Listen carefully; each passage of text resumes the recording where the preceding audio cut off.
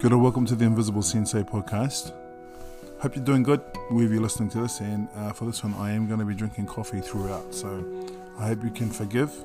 It's early morning here in Aotearoa, and I'm sitting looking at my breakfast cereal, which is a combination of coconut, shaved coconut, cranberries and different kinds of seeds. Yay! And a little bit of yogurt on top, so that's how I'm starting my day.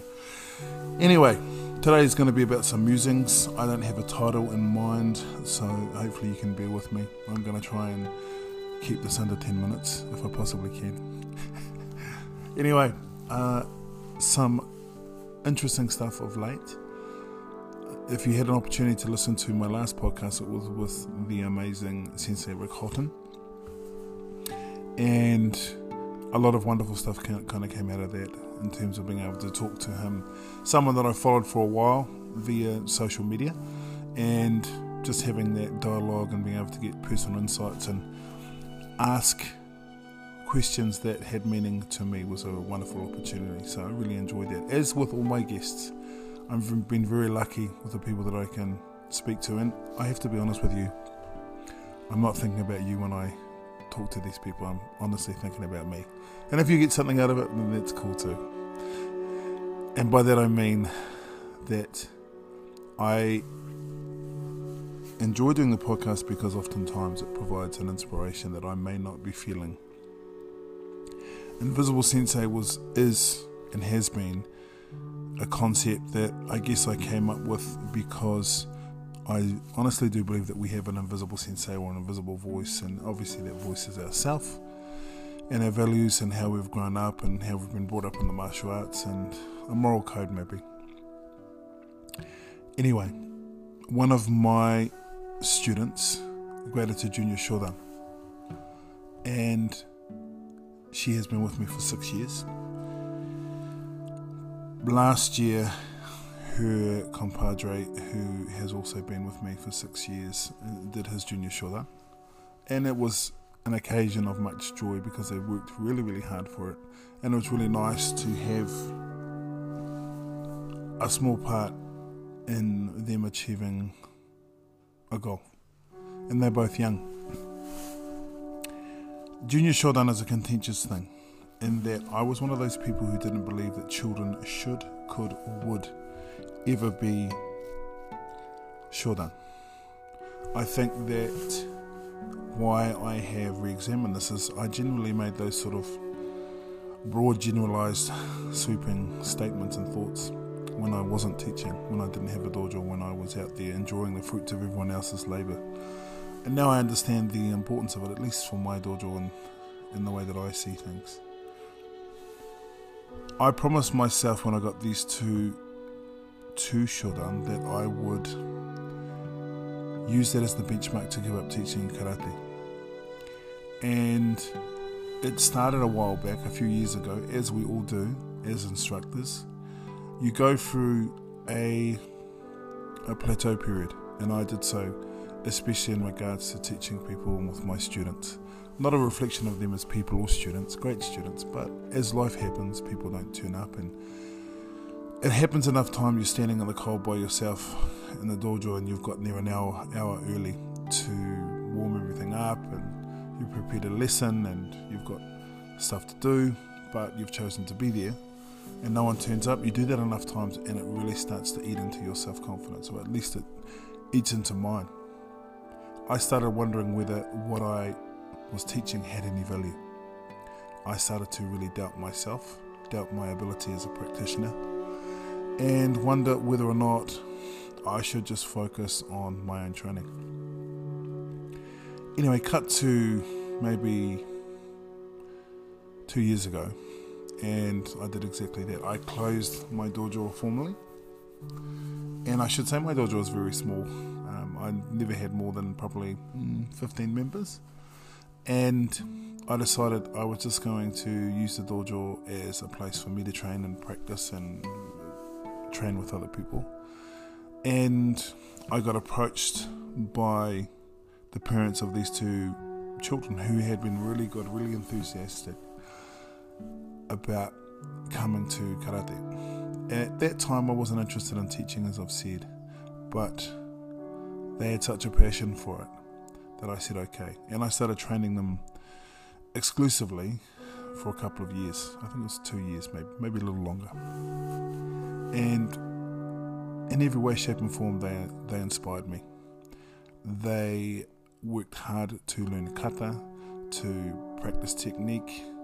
They trained hard, they were fit, they were young and enthusiastic, and I felt that in many ways they kindled the fire in me to continue teaching and training. And so I made a promise to myself that I would train them to a point that I could get them to Junior Shodan, and then I would use that as an opportunity to sort of fade into the background and into the distance and perhaps stop teaching altogether. Because it gets hard after a while having to teach how to hold your fist.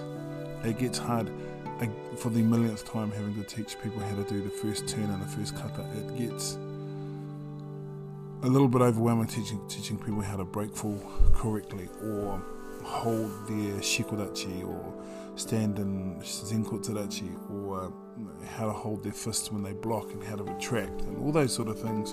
And maybe that's a bit arrogant on my part, because I'm just interested in teaching seniors. I'm kind of interested in teaching people who already have something on board.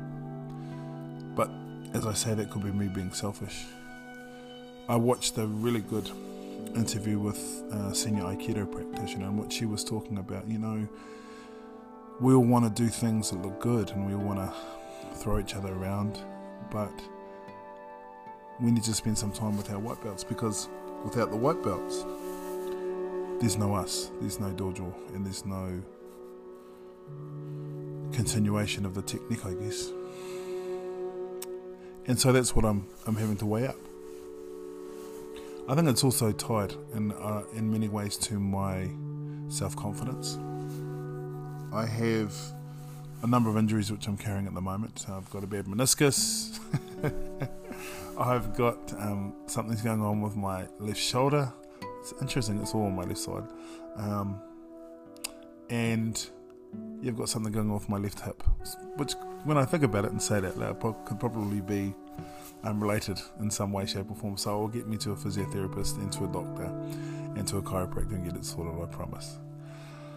The point being that I think we all get to points where we doubt ourselves as practitioners. We doubt our ability. We doubt our ability to be interesting. There is also the spectre of comparing ourselves to others. I know I certainly have. And I've talked about it ad nauseum on this podcast. I've talked about how I wish I could do this and I wish I could do that. And for the most part, I am interviewing people, when I'm lucky enough to interview these different sensei, I'm interviewing people that I've compared myself to in some way, shape or form, and wished I could be more like. And so the opportunity to speak to them informs the way that I want to practice. I, as an example, have always wanted to be a writer. I have always wanted to be a writer, but because I learned to read so late in life, I told myself that I couldn't do it. And yet I had an opportunity to speak to different sensei that have put fantastic books and instructional tapes and all those sort of things out, and that really inspires me. I have talked to fighters, I've talked to people who've been in the game longer than I've been alive, and I always feel so privileged.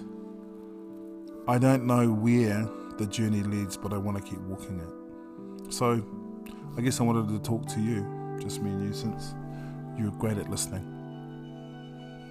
I'm not sure what I want to do with my dojo or with my training, but I do know that I want to continue. And I may not walk forward very fast, but I'm going to continue walking forward.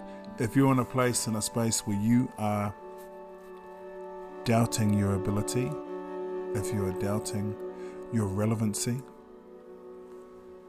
if you're wondering whether or not you should continue, then I want to encourage you to eat a good breakfast. Wait for it to digest. Put on your favourite gi. Put your earpods on or your headset or some music on. Go down to the dojo or your training space and just see what happens. Don't go down with expectation. Go down with no expectation other than to move well and to start at the beginning again. Stay basic and remember why we got into this and why we love it so much and why it's so very important. And I'll be here doing the same thing. Thanks for sticking with this podcast. Hope you're well wherever you're listening to it. And hope you're staying safe. Keep training. Keep practicing. Keep growing. And take it easy on yourself.